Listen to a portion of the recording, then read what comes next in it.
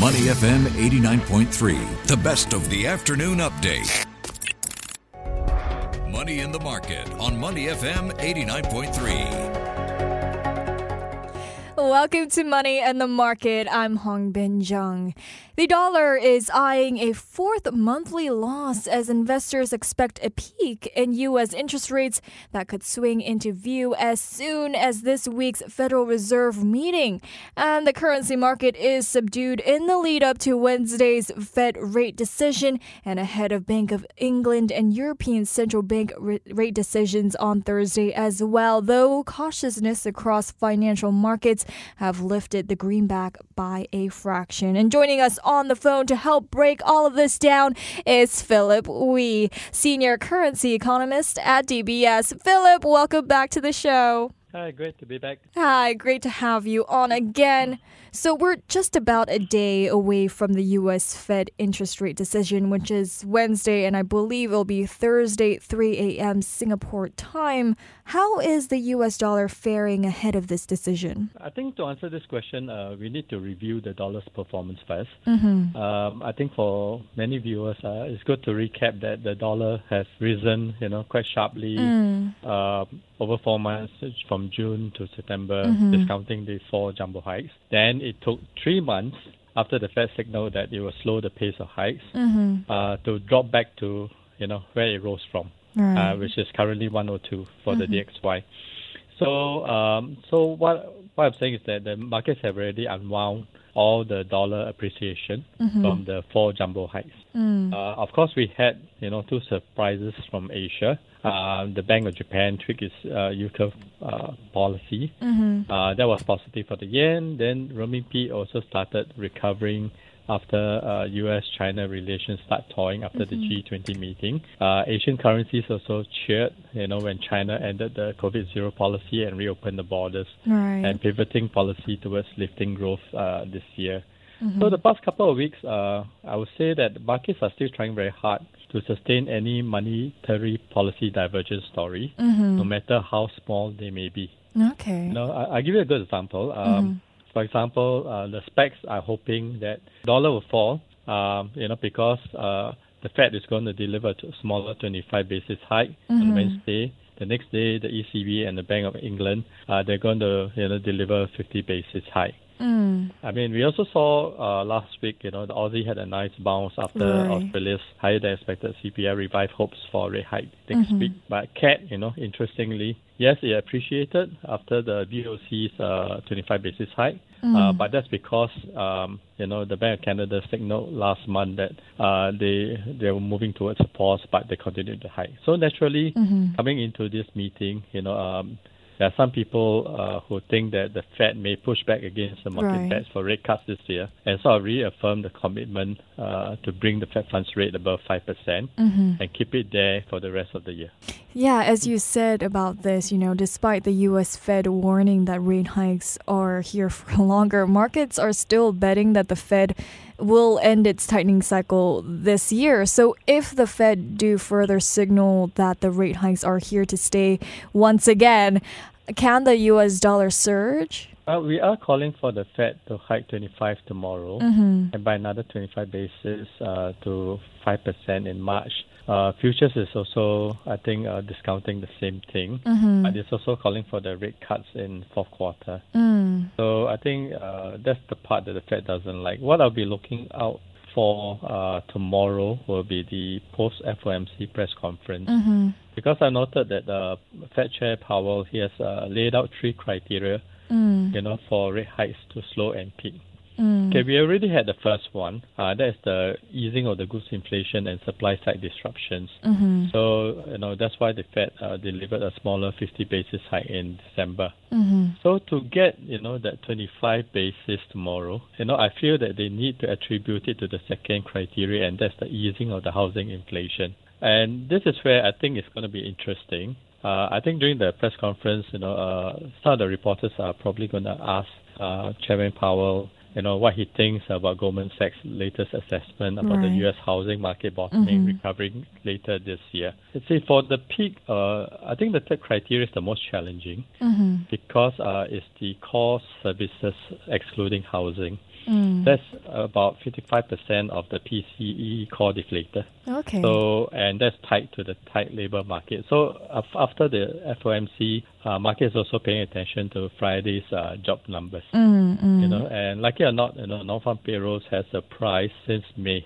Always on the upside, always coming in stronger than what the consensus is looking for.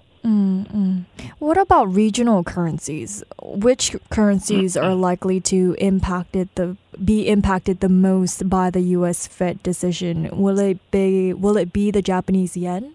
Well, I have to again emphasize that like earlier I laid out that we have done the discounting of the Fed hikes and then the removal of the jumbo hike premium.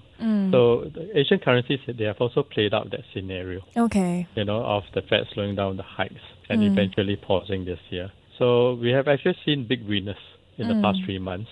They were the main losers during the jumbo hikes. So they were the Japanese yen, the Korean won in Northeast Asia. And in Southeast Asia, it was the Thai baht and the Malaysian ringgit. And of course, the risk appetite currencies, which are the commodity currencies like Aussie and Kiwi. Okay, when we form our outlook for this year, I was looking for markets to return to relative value because once I think the Fed and other central banks pause, so everybody is basically on the same page. So therefore you need to look for something else to differentiate. Right. So barring a hard landing or some kind of financial crisis, then I think investors should be looking for countries that have high growth because Western economies will still be dragging their feet. They still need to work through and digest all the rate hikes that they put on to fight the elevated inflation. So, but I think this is going to be a second half story. Talking about your outlooks, though, what is your outlook for the U.S. dollar for the year ahead? I mean, we're having somewhat of a cooling inflation. We still have that question of whether rate hikes are soon coming to an end and growing fears of a recession is still lingering. So what's your outlook for the U.S. dollar? We think the Fed and central banks, they're going to be done hiking rates in the first quarter.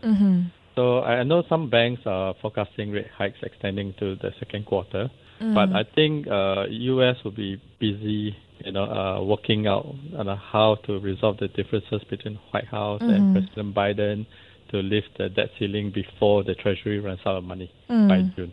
So generally, I think we still hope to see the Fed rates peaking at 5%, although we know that Fed is projecting a peak rate of over 5%. Then for the rest of the year. But that said, I think the key thing is that yes, the market are optimistic about soft landing. But I still feel that they need to work through all the weak numbers that's coming in, during the slowdown first. So if I'm correct, this should underpin the dollar in favor of some consolidation because eventually pause means monetary policy, move from divergence to convergence.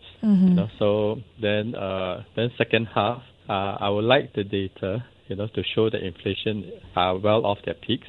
And of course, economic activity numbers showing growth trialing for recovery. Okay. And, I really hope to see China, leading the global growth story, Asia and that should buoy the Asian currencies. I mean, we've seen quite a strong rally in equities as well since in the beginning of the year.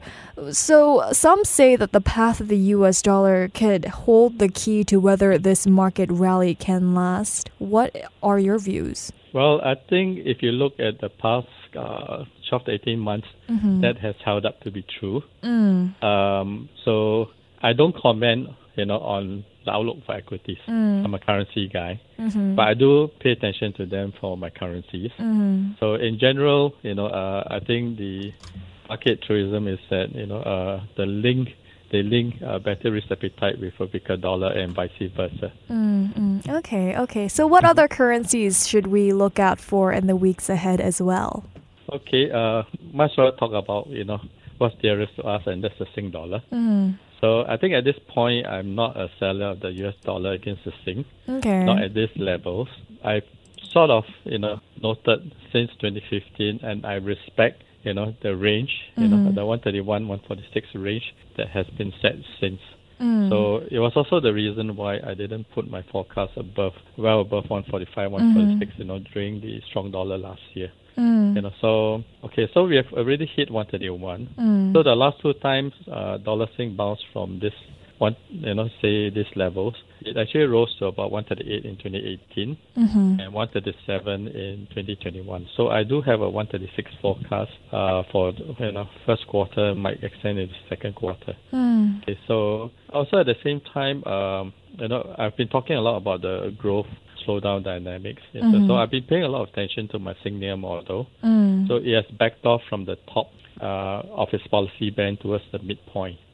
So that's a sign that monetary policy is beginning to pay more attention to growth this year and moving away from inflation last year.